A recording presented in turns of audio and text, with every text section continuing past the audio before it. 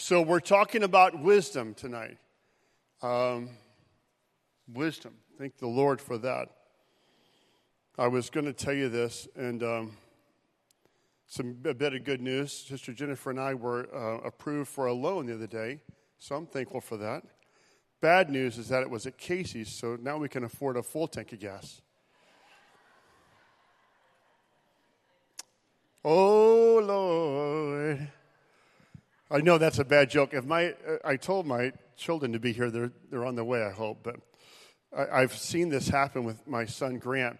If I say something like that around his friends, he turns to them and says, "Don't laugh at him. You're just encouraging him. Don't. Pretend you didn't hear it. It just went by." All right. We're going to start with this. Proverbs 4:7 is a key verse. Wisdom is the principal thing. Therefore, get wisdom. With all you're getting, get understanding. Read that with me, would you? Ready? Wisdom is the principal thing. Therefore, get wisdom. And in all you're getting, get understanding. What is wisdom in the Bible? Here's the best and clearest definition I can have. It's kind of simplistic. But wisdom is the correct application of knowledge, but it's so much more. It's a lot deeper than that, okay? In all my searching throughout the Old and New Testament, I found some levels of wisdom. It's not necessarily that they're like levels 1, 2, and 3 that you grow on. Sometimes you always need level 1 in your life, and then other times you need the other wisdom. The first one is skill. The first level of wisdom you'll find in the Old Testament is skill. God gave wisdom as skill for artists, for weavers, for architects, for goldsmiths. You'll find that in Exodus 35:5. The Bible often uses the word spirit with that. And the spirit of wisdom came on this person, and he was able to work with fine weaving and for the temple. And the spirit of wisdom moved on this guy, and he had wisdom to be a goldsmith and was working with in all the artifacts of gold. We also find in Acts chapter 7, remember when Stephen, the first martyr of the church, was giving that message, really his first message and last we hear in the Bible. He referenced Moses. And Moses, when he was in Pharaoh's house, so that's the first 40 years of his life. When he was in Pharaoh's house, he was trained in all the wisdom of Egypt. What is that wisdom that he had? Well, it was how to do things, how to build things, how to construct things, how to lead and manage people, how to direct an entire nation. He learned all those things. And here's just a quick little pin drop. You may want to circle that verse, underline it, because the question is, can God use the wisdom of the Egyptians? Well, of course he can. He did that for Moses. Moses eventually drew on all that training and wisdom that he was trained in the classrooms of Egypt and when he was leading people for God. That happens to us all the time. Men and women find training in the world. They find insight and wisdom. They grow in something. They're in a company that helps them to grow in leadership capabilities, or even just with their hands-on structural things. They're architects in the world, or they repair things in the world. And then God allows us to use that wisdom for him and his kingdom. Isn't that wonderful? God never says that's trash because it came out of Egypt. God takes it, sanctifies it, and uses it for his glory. I love that. It's beautiful. Insight is the other level of wisdom we'll find in the Old Testament. Now, insight is different than skill. Skill is just the ability to do something. You have wisdom in that sense because you can produce or do that thing or make that thing happen. But insight is a different thing. This is the wisdom is described as insight for life, or how to deal with problems. It's often connected with the word understanding. That's where we find understanding and wisdom together. That wisdom is insight. How do I do this? What do I do? I know all of you can maybe think of someone in your life who you would say, that's a wise person. And usually you're thinking about a particular situation or thing. Maybe they have wisdom for a married relationship and what we should do in a certain problem or situation, or how we should talk to one another. Or maybe someone has wisdom for raising children, and God give them wisdom there. Or wisdom for helping settle a dispute with brothers in the church. There's all kinds of wisdom. What should I do in this situation? I need insight. Many times people are praying for wisdom. They're praying for that. God, I'm not sure how to go about this. I don't know what to do. Give me insight. And sometimes God will give you someone in your life that will speak to you. So one of the most important things that allows wisdom to get into your life is your humbleness to allow it. Pride, God says he resists the proud. That is like a rejection or a pushback. But God gives more grace to the humble. If you and I are able to have a humility of spirit, there are people all around us that we may not recognize as being important or powerful or noteworthy or some supernatural superlative we like to add to that, but someone that has wisdom for the very thing we're looking for in our life. Have you ever experienced that? Do you know that's real? That is real. God gives wisdom to all over us. Really, God intends the church body, and not just this local body, but also the local body, to operate like a body. A body can do things for itself. A body can heal itself. A body can bring necessary nutrients from this side to that cell that's hurting, and can recover in that wound. Do you understand? That same symbolism should be in the body of Christ. What keeps that from happening? What's the shutdown? What's the stopping? What's the barrier? Usually it's pride. Pride is the thing that stops us. If we let go of pride, we can hear that phrase from our brother and sister and recognize maybe that's wisdom. Maybe that's wisdom from God. And we have to, of course, try and test everything against the Word of God. Try it against what God says. We can't just believe just what people say on their own, because all of us can be led astray. The third level of wisdom here is pleasing God. Pleasing God.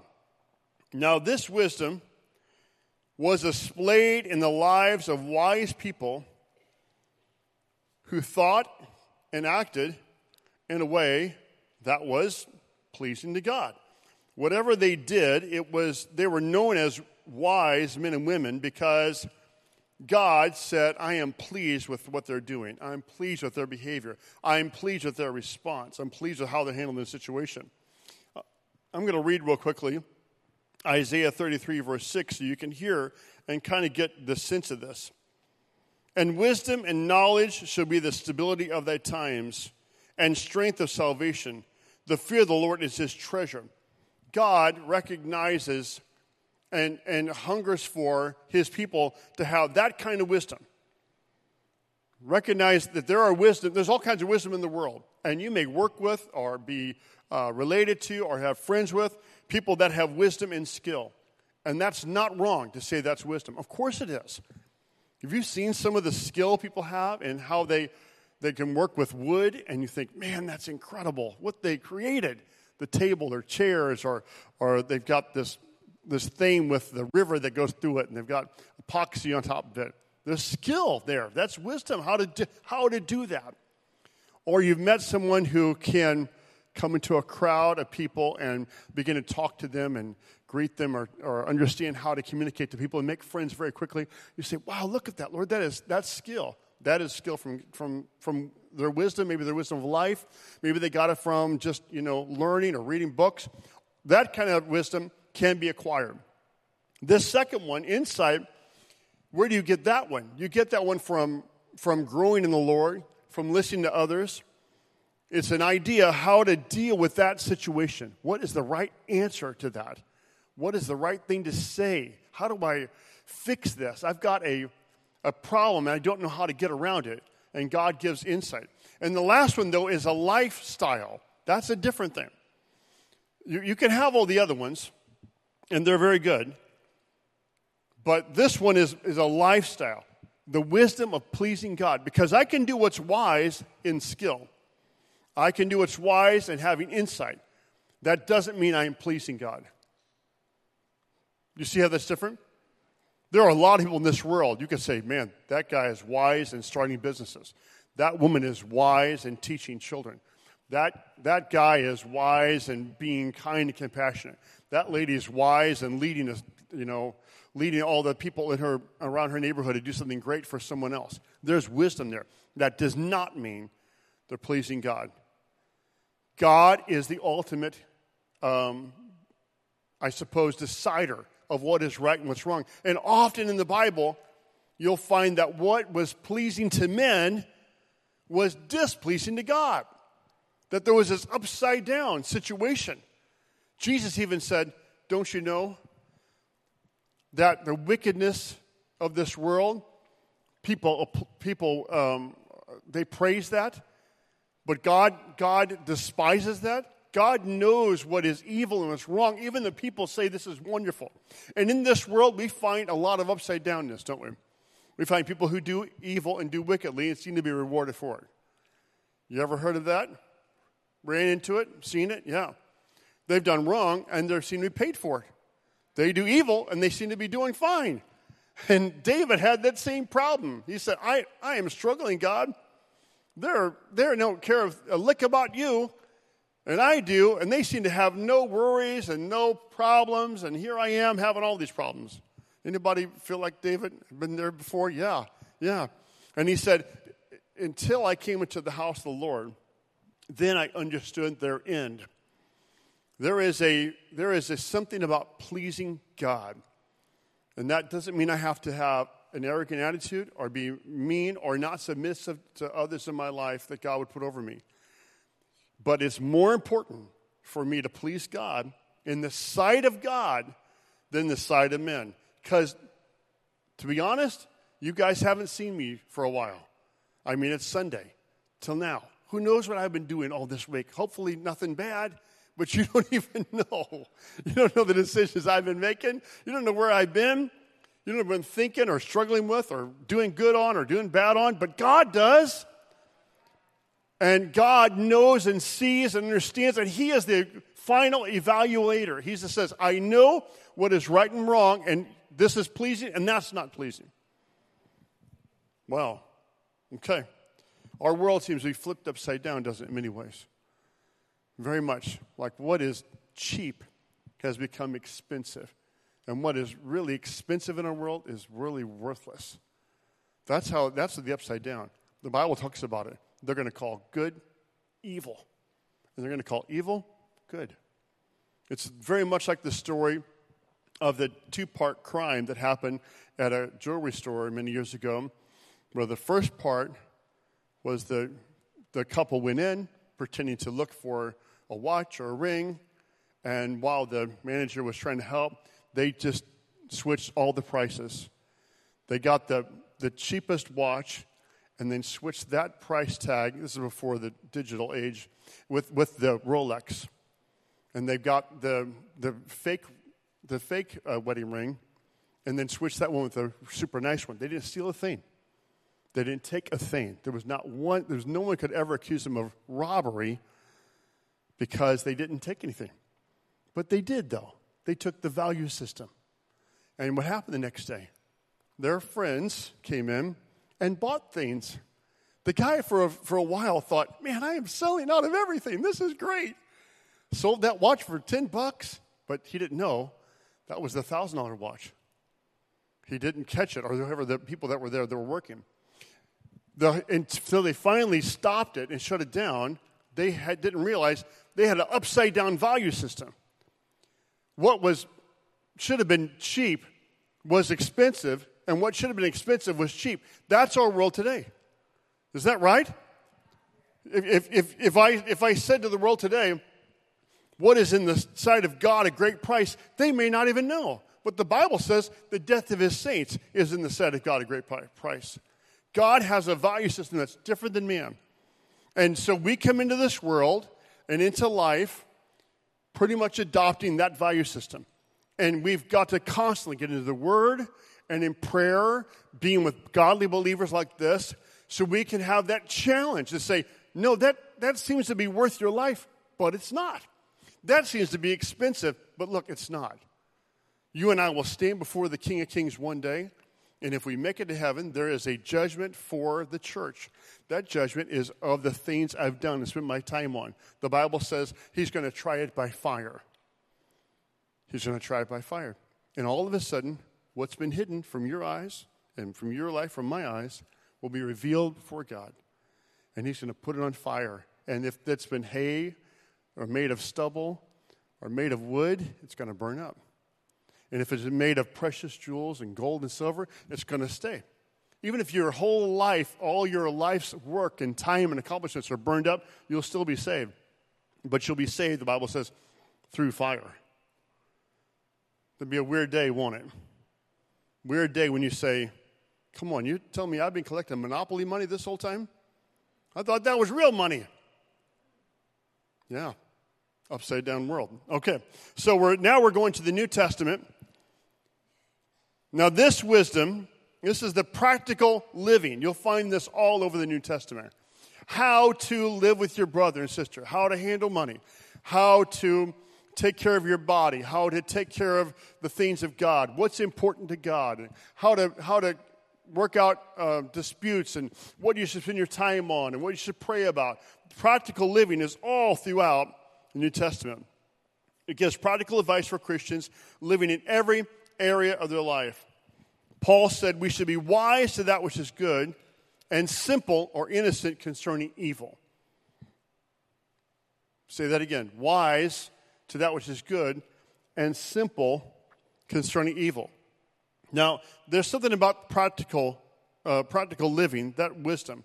Most people, most Christians, easily get to this point where we kind of look down on that part. And we don't maybe mean to, but we would love the supernatural wisdom of God. We want to walk in the wisdom of his will and what he's doing. We want to get to number 2 and 3 and leave that one behind. But usually what happens is if we're not living in practical wisdom, that practical living wisdom, then being used of God in the next things, it doesn't work so well. It's hard to bring a word of God to your brother and your brother say, hold on, you're not treating me right. You owe me some money. Remember that thing we were going to talk about you're going to pay me for? Yeah, I'll get that later. But I got to give you a word from God. No, see, it's hard to do that. Or you're not living in practical wisdom and taking care of your body. You're not getting rest. You're not taking care of yourself. And so you got something from God, but it's hard to even operate because you're not taking care of this body. Practical living wisdom is necessary as a foundation. It helps us. It's love. It's kindness. It's the mercies of God. It's doing the right thing even when we don't feel like doing the right thing. It's discipline. Those are the practical living applications. And then the one we, of course, all love is his will. That's the next thing we find in the New Testament. His will. That concept of wisdom was based on following Jesus and increasing in the knowledge of God and his word. I'm going to read these verses to you real quickly, just so you have kind of a sense of that, the will. Now, this isn't always like you would think it would be. Oh, God, what is your will? No, that's in there too. That's important. But let's look at Colossians chapter 1, verse 9. It says this, for this cause we also, since the day we heard it, this is Paul saying, we do not cease to pray for you. What's he praying? And desire that you might be filled with the knowledge of his will in all wisdom and spiritual understanding. Wisdom was a prayer request by Paul. He prayed for the people. I'm praying you'll have the knowledge of the will of God. To know what to do, to know what to say, to know what not to do, to know where to go. Of course, James chapter 1, verse 5 is our probably cornerstone passage because that tells us about the source of wisdom. And I'm going to just read just the beginning part of it, and we'll talk about the whole application later. But James says, if any of you lack wisdom, let him ask of God, that giveth to all men liberally, and doesn't upbraid you or mock you or look down upon you, and it'll be given him. God delights in giving his children wisdom. Now, this is wisdom according to his will, not just practical living, but Lord, what do I do? What do I do now? What do I do in this situation? 2 Peter 3:15 says, and account that the long-suffering of the Lord is salvation, even of our beloved brother Paul, also according to the wisdom given to him, hath written to you. God gave wisdom to Paul to write the words we have in our epistle. Now, lastly, in the New Testament, we find the word of wisdom.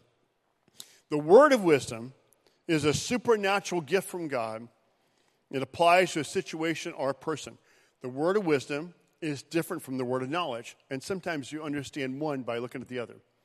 The word of knowledge is a concept of something you find out from God you cannot know on your own. God speaks to you something, and you tell someone, or you know it about a situation, and they can literally say, how can you know that? That's impossible. I've got that hidden from the whole world. Or that's in my house or in my head. You can't know it. That's the word of knowledge. That's a powerful thing, and it's God's intent to use it in the church. It's not something you wield like a sword that you go around and just cutting everybody with it or telling them all about it. It's something that God moves through as the moment is appropriate to do. I've seen God do this so many times, and it typically happens for someone that's an unbeliever. It can also happen for someone just in the church. They are in their own mind saying, I need someone to tell me, to speak to me. I don't really want to share this with anybody. It's I don't know, maybe I'm too ashamed, or I'm just struggling, or I want you to tell me, Lord. And someone walks up and begins speaking things they cannot know. It's not possible. And you know in yourself that is a word of knowledge. Okay? Now, that's helpful because the word of wisdom is close. The word of wisdom is supernatural direction about what to do. What am I going to do? Here's God speaks through, and sometimes it happens in ministry and they don't even know it was them. Or they say, man, or not them, but no, it was from the Lord in that way. They said, that must be from God. When God gives us supernatural wisdom, okay, you need to do this, sell that, go buy this, take care of that, do that. And that is God's wisdom giving them instruction what to do. It's not the word of knowledge, that's different. And it's not just wisdom they have. So that's why I have in that above in practical living, I've got Acts 27. I have it there, and I could put it down here too. Because in Acts 27, both of those happen in the same chapter. It's really cool. It's exciting to find it. It's like, wow, this is neat. So here is Paul. He's a prisoner. He's getting on aboard another ship. It is it's October. It's getting to the winter months. We know some things about Paul. We know the practical living wisdom, or maybe even we can call that experience. Been around the block a few times. Paul, up to this time, has been about 3,500 miles or more traveling by boat. That's a lot. That's more than, I don't know, anybody that's traveled even that much by car in a while in the last week. But you travel by boat like that. Wow, that's a lot. And he's been shipwrecked 3 times. We know that from Corinthians. Okay? So now you know that. Look at what Paul said. Paul's the prisoner here. He's not the captain. He's not the Roman guard. He's not anybody in charge. He said, men, this is not a good time to sail. I have a feeling that this is not going to turn out well. We're going to have some trouble. And they didn't listen to him at all. Because, who is he? What does it even matter? We're taking this guy to Caesar. I don't know why we're taking him there. I don't know what he's done. He's going there. So, sure enough, just like Paul said, because he has that experience, that's wisdom. Now, it's not wisdom from God. That's just wisdom. You have that sometimes, too, in your life. You say, I've seen this trip before. It ends up badly. Don't do that. Don't go there. That's not going to go well. Some of you have wisdom because you lived in the world, and now you live for God, and you could tell others, look, you are turning your back on the Lord and going to the world, and I'm going to tell you how that ends up. You don't want to sign up for that. My mother-in-law says, don't sign up for that class. You don't want to sign up for that class. You don't want pain and agony. There are certain financial things others can say, hey, I've experienced that pain. You don't want to do that. That's going to hurt you. I've been down there. I've been on that shipwreck. I don't want to go there. That's what Paul was doing. Now, then we have a later moment, and Paul talks to the men who are now frantic for their life. They're throwing everything they can off board, but there's a wind so powerful it's driving them. They have no ability to steer the boat out of it. They can't escape the wind. And he said, I guess he couldn't help himself. He said, brother, you should have listened to me. I love it. The I told you so in the Bible. It's in Acts 27. Yes. You should have listened to me. I told you the first time. But don't be afraid. An angel of the Lord talked to me, gave me instructions. And so that was the Lord moving on Paul and giving a supernatural thing. And then they come to a point where they're about to be cast on an island. Paul said that would happen. And Paul notices that sailors, there's the three groups there. There's some of the disciples with Paul. There's the Roman guard and all the Roman officials that are with him. And then there's, of course, all the sailors and the captain. Paul notices that the sailors are about to jump into the lifeboats and leave them. And he says to the captain, the centurion there, he says, unless these stay in the boat, we'll all perish. How did he know that? That was a word of wisdom. If we do this, we'll be in more trouble.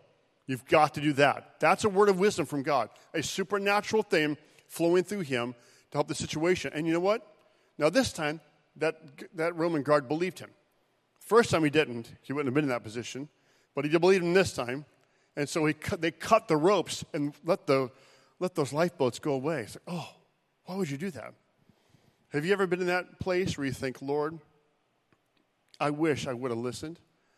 I wish I would have heard that voice. You spoke to me in my life when I was on the dock and I was dry and I wasn't in a hurricane winds and my life wasn't in danger and I wasn't flinging everything, possession I thought was important overboard. You ever been there? But here's the good news. God has not given up on you. He still has a word for you. Even in the storm, even when it is terrifically horrible, God still speaks. Angels still show up on the boat. Even when you say, I wasn't supposed to be here. Doesn't matter. God can still rescue you. That's how awesome our God is. What a loving God that doesn't say, you guys go out there. I told you not to. I'm staying back here. If you make it, you're on your own. Thank God he doesn't do that. Aren't you glad? I know from my life, I can raise my hand and say, thank God he hasn't done it in my life. I'm thankful for his mercy. Thankful for his kindness. Where would we be without the mercy of God? If it was up to men, if it was up to people, we would say, they're a lost cause. I'm giving up on them. I've tried. I gave it my best shot. Thank God he doesn't do it that way with us, with me. He continually knocks at our door. He continually calls us, draws us, speaks to us, sends us cards and letters. I'm thankful for that. So now we have a contrast of wisdom here. Now we find this often, we find it with both Paul and James, a contrast of wisdom. This contrast is the wisdom of the world versus the wisdom of God. Now, we're not going back up into practical, and we're not going to skill. We're not going to insight. We're talking about the overall big picture, the mega thread here of the world's wisdom and wisdom of God. Paul says it like this, that your faith should not stand in the wisdom of men, but in the power of God. How does faith stand in the wisdom of men? It stands there because it feels comfortable and confident. That stand means to take a spot, to find a spot and to be secure there. Well, you might have godly leaders, and that's good. You might have a godly parents or godly husband and wife or godly friends. That's great. You might have heard from somebody and they say, hey, this is how you get ahead in the world. This is how you make some money. This is what you do. This is what you need to do to help your family situation. What you got to do. That can be good stuff. But that's standing on the wisdom of men. The difference is standing in the power of God is recognizing that God has power to turn upside down things that are messing up in your life, problems and struggles and situations. If I stand in the power of God, that means what is today does not have to stay this way. God can change it. He can change me. He can change them. He can change the atmosphere around me. If I trust that power of God over the power of the wisdom of men. That's a beautiful thing. I hunger for and I want to be in my life. I want to remind myself constantly that I need to trust in the power of God and not the wisdom of men. There are very many wise people. There are a lot of wise things they say. But sometimes it's the wisdom of men saying, I'm going to depend upon people. That's depending upon man to provide for me, to direct me, to cover me, to lead me. There's a power of God that's so much more wonderful than that. And look at 1 Corinthians 3:19. For the wisdom of this world is foolishness with God. For it's written, he taketh the wise in their own craftiness. Do you know there's some really extremely smart, and we might even say wise people in the world that you can look at their lives and say, hold it, how did you get from so smart and so wise to when it comes to things of eternal value, you're not very bright at all? You ever thought that before? Some of the richest men in the world right now, he's got a lot of wisdom, obviously, a lot of wisdom in directing his companies, a lot of wisdom in taking risks that are calculated, a lot of wisdom in being, Elon Musk is a very, very open man, open to being taught, open to listening. He's a very hard-driven man. And if you're not willing to work 90 hours a week, you can't even start. That's the beginning. He's there on Sunday, every Sunday afternoon. You can see his office right in the middle of the whole plant. It's a ridiculous lifestyle. It's a ridiculous drive, but that's his mentality. He's very wise in that way. But you get down to the root of what drives him. You go to the very bottom and read books about him and read those things, and you'll find out, here's the root. The root is he believes with all his heart that this earth will be destroyed one day, and we got to live on Mars. We've got to do everything we can. If it costs us billions, if it costs us our life, it doesn't matter. We've got to take everybody to Mars. Now, I understand if you take God out of the picture, that makes great sense. But with God in the picture, it doesn't make great sense. All of a sudden, I know more than he knows. God's going to destroy not this world, but all the worlds, bub. And God is in charge. So isn't that crazy? God says, I'll take the wise in their own craftiness. God says, my foolishness is stronger than your wisdom. That is powerful. Measure that. How do you even measure that? If you can pick out what God is foolish about, it's better than the wisdom of man. God said, by the foolishness of preaching. Why is it foolish? Because why in the world would God use another man to speak his word? A flawed temple, a person that struggles and needs God and struggles to walk every day and learn and hear and falls and has to get up. Why would God use me to do that? Why would God use pastor to do that? Why would God use any of us to minister to one another? Why wouldn't God just do angels? I mean, that would be a lot more impressive. I talked to God about that when I was a kid. I said, God, I love the St. Louis Cardinals. You know why I love the St. Louis Cardinals, God? I said, I think it would be great. It would fix a lot of things, Lord. You know where home plate is? And Yachty or Molina is at right there.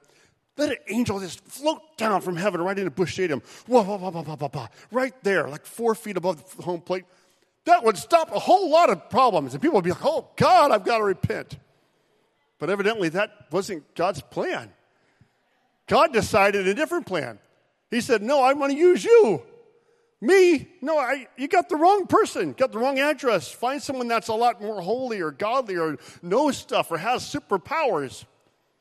That's God taking his foolishness and saying that's stronger than the wisdom of men. Wow. Listen to what James says. Who is wise and understanding among you? Who is it? I'll tell you what, let them show by a good conduct. So there's something right there. He's saying wisdom shows up. Wisdom shows. Not just something secret back here that you never display or doesn't affect your actions. Wisdom shows. Show by good conduct that his works are done in the meekness of wisdom. Wow, not the arrogance of wisdom. Not the I know it all and I want to tell you all about it, wisdom. You've met some of those people before, haven't you? They know everything and they're going to tell you everything. Well, it's hard to receive it from them. Even if they're right, it's hard. You know, even if they know everything, it's like, okay, that's true, but man, you know, the Bible does say the meekness of wisdom. Look at this, bitter envying and a self-seeking heart, that is earthly wisdom. It's sensual and demonic. Ooh, That's his distinction. James is again showing a difference between heavenly wisdom and earthly wisdom. Now he's talking about heavenly and demonic. Bitter envying and self-seeking, that's earthly wisdom, sensual and demonic. Whenever you can find envy and that self-seeking spirit, confusion and every evil thing are there. Wow, that to me that is like a circle the page moment. That really is. Find envy, find a self-seeking spirit, you'll find confusion and every evil thing there. Here's the contrast. Remember the comparison and contrast? Here's our contrast. But wisdom from above is first pure. This is from God. God given this wisdom. It's peaceable. Here's some characteristics you can see about this wisdom. It's gentle. It's willing to yield. King James says easy to be entreated. Willing to yield. Willing to surrender and submit. It's full of mercy and good fruits. Good fruits in the Bible are works, behaviors that glorify God, that bring glory to God. Fruit is works. You should write that down somewhere, and then you should read John 15. It's works, it's behaviors, it's things we say and do that bring glory to God. That's what good works are. Whatever that is. We might say, well, that's someone being saved. That could be included. It might be telling someone you love them. It might be encouraging. It might be bringing someone a glass of water that's thirsty. Whatever brings glory to God, that's good fruits. It's without partiality and without hypocrisy. All right. So I think we've got a hold of the concept that wisdom is important and we want it in our life. It's multi-tiered. There's different kinds of wisdom for different things in our life and situations. But I love to know where the big box store is where you can go pick some up tonight. The Bible doesn't say it's at a box store, though. How can you find wisdom? What is the source? What's the source of wisdom? A lot of people like to talk about Solomon. He had so much wisdom. That is true. The Bible says there's not a man before him or a man after him that had wisdom like Solomon. But where did Solomon get his wisdom? From God. God is the source of all wisdom. God has storehouses of wisdom. Yes, he does. And wisdom for you. What's Proverbs say? 2:6. For the Lord gives wisdom. Out of his mouth comes knowledge and understanding. Wow. I love that. How encouraging it is that God owns wisdom. What does Proverbs 9:10 say? The fear of the Lord is the beginning. Ooh, that's the starting spot. The beginning. That's where you begin. The fear of the Lord is the beginning of wisdom. And knowledge of the holy is understanding. Let me take just a couple minutes and put an underline around fear of the Lord. Okay, you ready for this one? The fear of the Lord in this passage and throughout most of the times it's mentioned, fear of the Lord is never a terror. It's never afflicting. It's never the work in your heart of just being so afraid you're not sure what to do. That's the fear of the enemy. That's not the fear of the Lord. The fear of the Lord is also not simply just reverence and awe. It's not just going to seeing a chapel somewhere and having fear of the Lord and being reverent in the chapel. It's not just being near the prayer area or the prayer room and saying, okay, I'm going to be quiet here because I have the fear of the Lord. No. The fear of the Lord is a recognition of the Latin phrase I used to say a long time ago, coram Deo. C-O-R-A-M. It's on your notes if you want to write it down. And then D-E-O. And the concept is before the face of God or the face of God. Coram Deo is the idea that I am before the face of God, whether it's bright outside or dark, whether I'm here or home, whether I'm in my car or out and about in the town. I'm before the face of God. And God is the judge of what is right and wrong.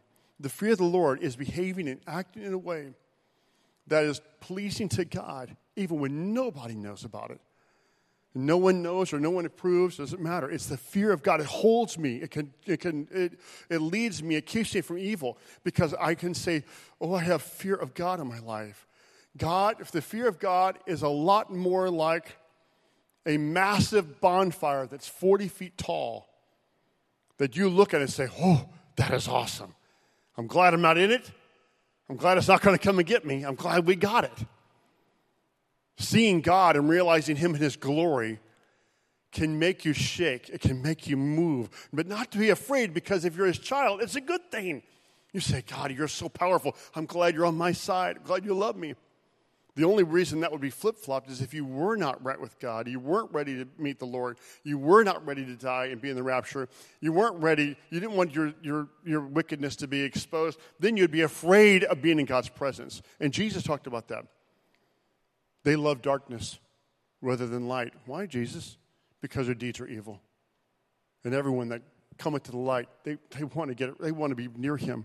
They're ready to expose their life. They're ready to say, God, have your way in my life. But men, he says, love darkness. They like it much more than light because the light exposes them. But if you have the love of God, the fear of God is so powerful. Here's the best illustration in the entire Bible. It's so wonderful. It's sometimes hidden from people. There's a man in the Bible that had every single excuse. I can't find a category of excuse that he did not have to do the thing that was sinful. Okay? And we're going to go through the list that I can remember right now. This is off the top of my head that God's given to me right now, but let's see what I can do. Number one, it was very normal. Everybody does it. It's very common. Okay? That's an argument that he had to face.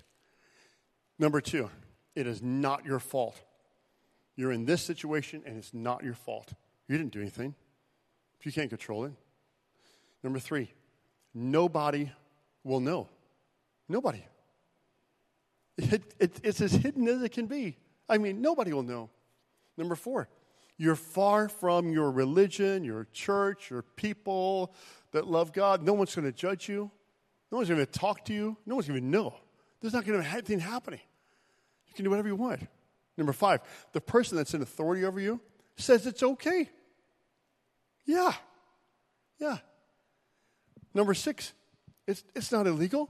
There's not a law against it. Whatever.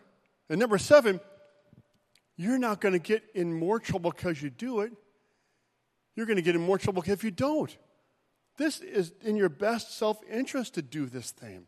I mean, look, you're not going to get out of the problem you're in by being a goody two-shoes. This is not a work release program. You're in this for life. And if you don't do it, you could hurt yourself or even lose your life. It's stupid. Why not do it? No one knows. Nobody cares. No church. Nobody knows about that or never talk to you or judge you for it. It's okay. It's everybody. It's normal. It's one of those things everybody does. You think about all that. That's a lot. I've never had to handle that many excuses for any sin that came to my life. But this young man named Joseph looked at that woman who was coming after him day by day, because the Bible says he was good looking.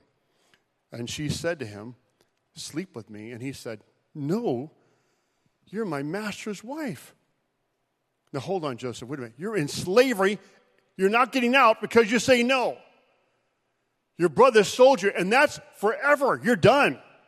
As far as you know, there is no more story. And it's common.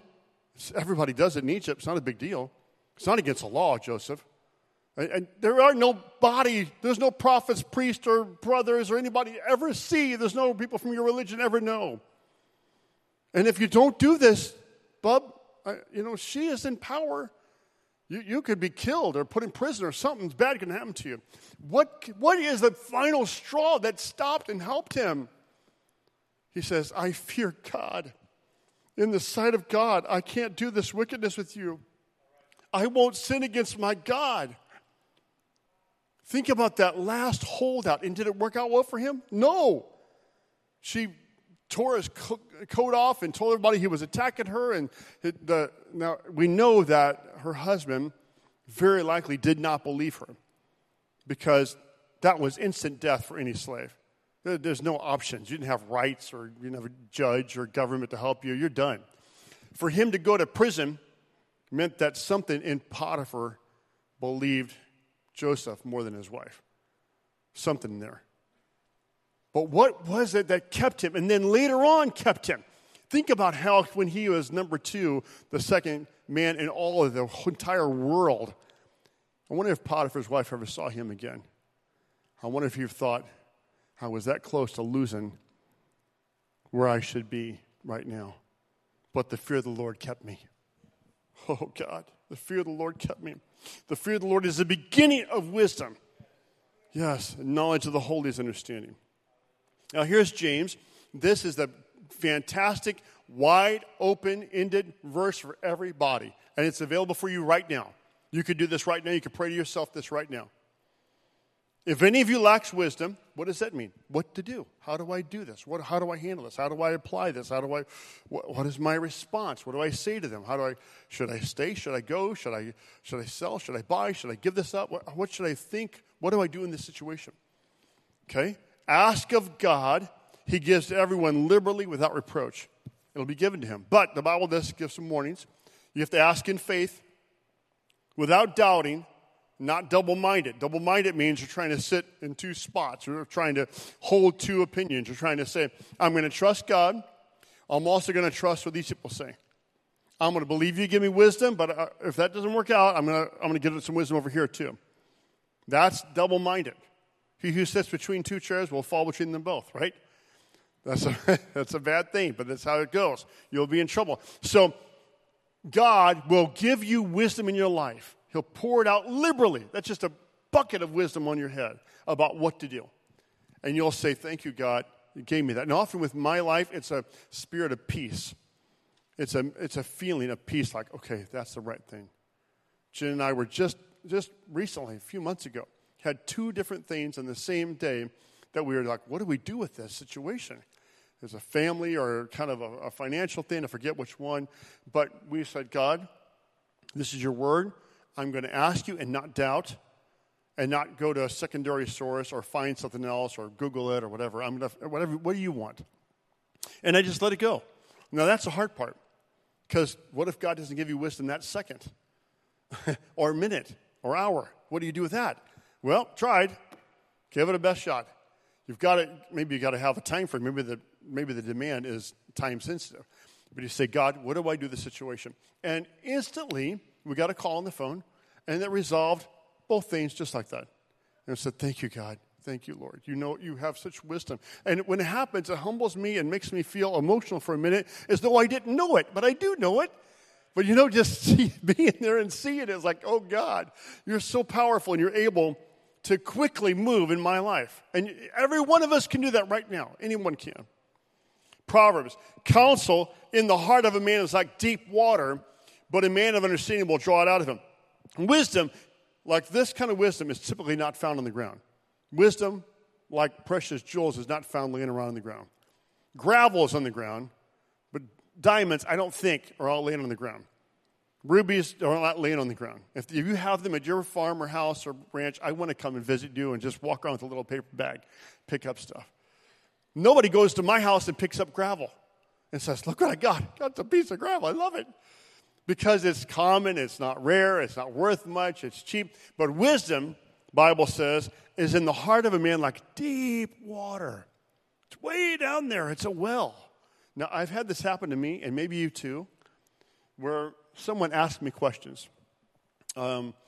Max one time said he had some kind of a thing, a school paper, and he had to ask me questions. His questions, of course, from school weren't based on Scripture or godliness, but it kind of turned that way.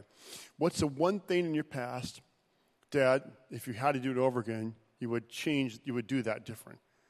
And stuff started coming up out of me that I never even thought about. Things I wish, that I made a turn there in my life that was a wrong turn. I did this, I thought that was fine and it wasn't fine. Or other stuff, it just was drawn out of my life. And there are people around your life that they have wisdom. You got to draw it out of them. The wise aren't like the fools that are just blabbing. The fools are known by their foolishness because they open their mouth and they remove all doubt. Wise are usually hold wisdom in a deep spot way down here, okay? Now, knowledge versus wisdom. It's one thing to have information. It's quite another thing to know how to act on it and apply it. Jesus says wisdom is proved right by her actions, and showing that there's an action to wisdom. He called people wise that heard his words and obeyed the message. Remember, he had wise and foolish builders. Jesus had wise and foolish maidens.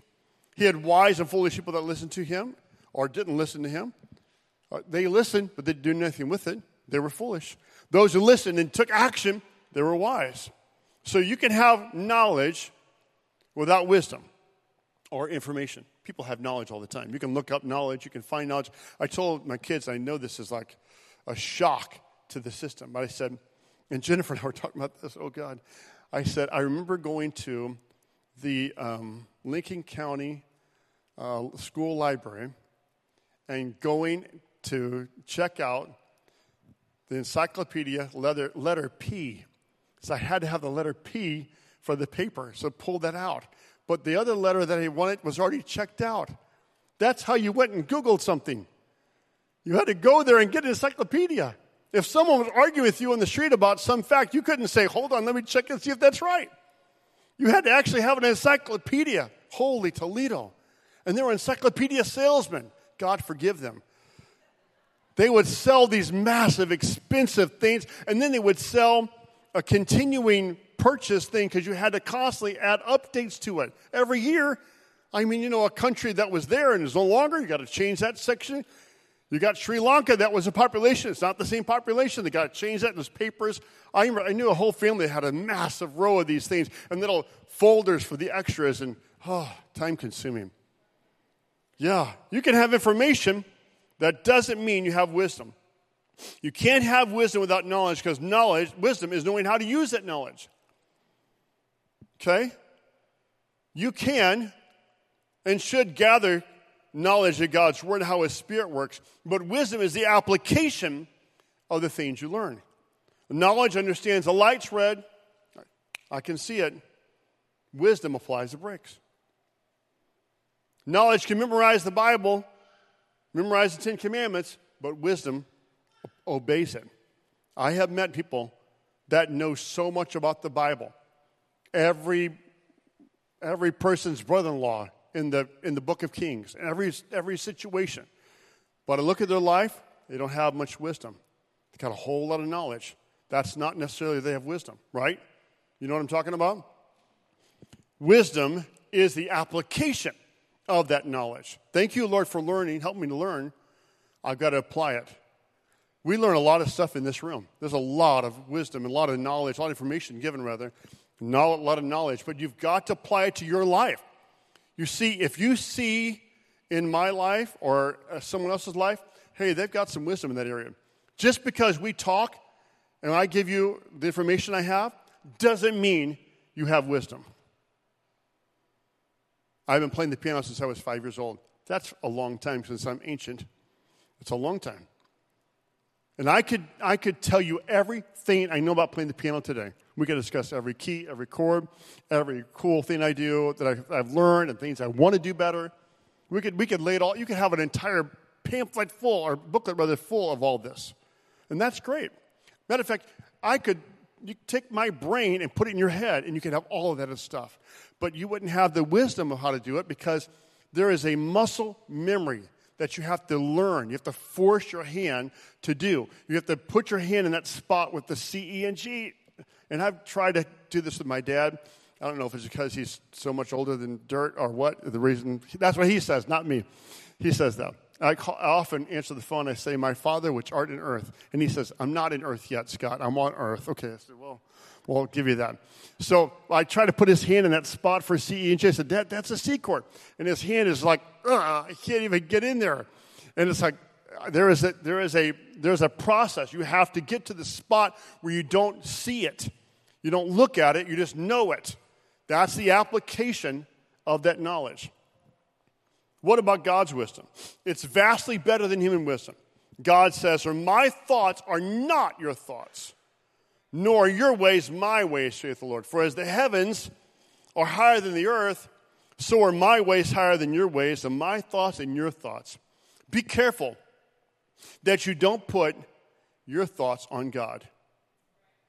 Be careful that you don't say, God, you're probably too busy for me today. Be careful you don't say, God, you're out there helping people and changing lives and answering missionaries' prayer. My prayer probably doesn't mean much to you today. Be careful you don't put your thoughts and your ways on God. God doesn't need time like you need time. If you and I get into a tiff, we've got to get over it. There's some time we probably need to, we'll talk again. Ugh, frustrated that you did that. Yeah, I'm frustrated you did that. I love you too. Okay. God doesn't need time. God can forgive you like that. Don't put your ways on God. Don't put your thoughts on God. God is above your ways and above your thoughts. He is powerful. He's without limit to his resources. Amen.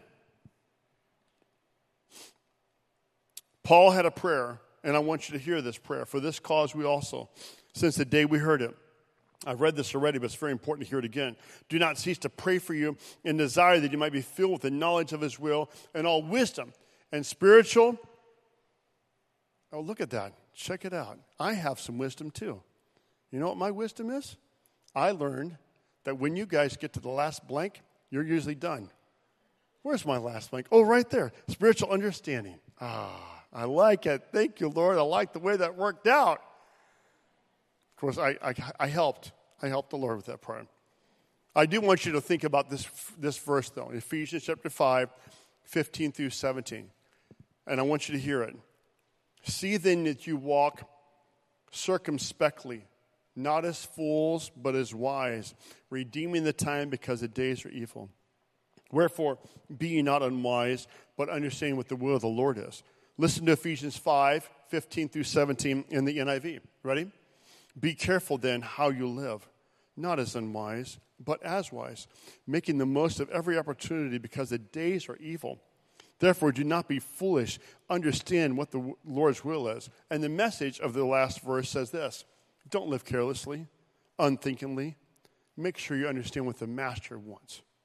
Wow, I love it. Do you feel like the Lord's talked to you this evening? Do you feel like God has spoken to your life? Stand with me, would you, right now? Let's go to the Lord in prayer. Let's thank him for what he's doing right now. Lord, thank you for your spirit that's in this house. Thank you, Lord, that you strive with us. You call us. You pull us, Lord, from darkness. You desire, Lord, our life. You deal with us, Lord. You don't give up on us, Lord. You're working in this house even right now. I pray right now for every person here. I plead your blood over their life. I pray, Lord Jesus, that they would walk as wise, Lord, pleasing to God. What is pleasing in your sight? Even the rest of the world doesn't think it's that way, Lord. Help us, Lord Jesus, to grab a hold of your word and your precious spirit. We are in a day, Lord, when the days are truly evil. Help us to walk, Lord, wise and not foolish, living unto you, Lord. You're the only thing that matters. I pray your precious name over the congregation, every person's life. I plead your blood over their mind. In the name of Jesus, I pray.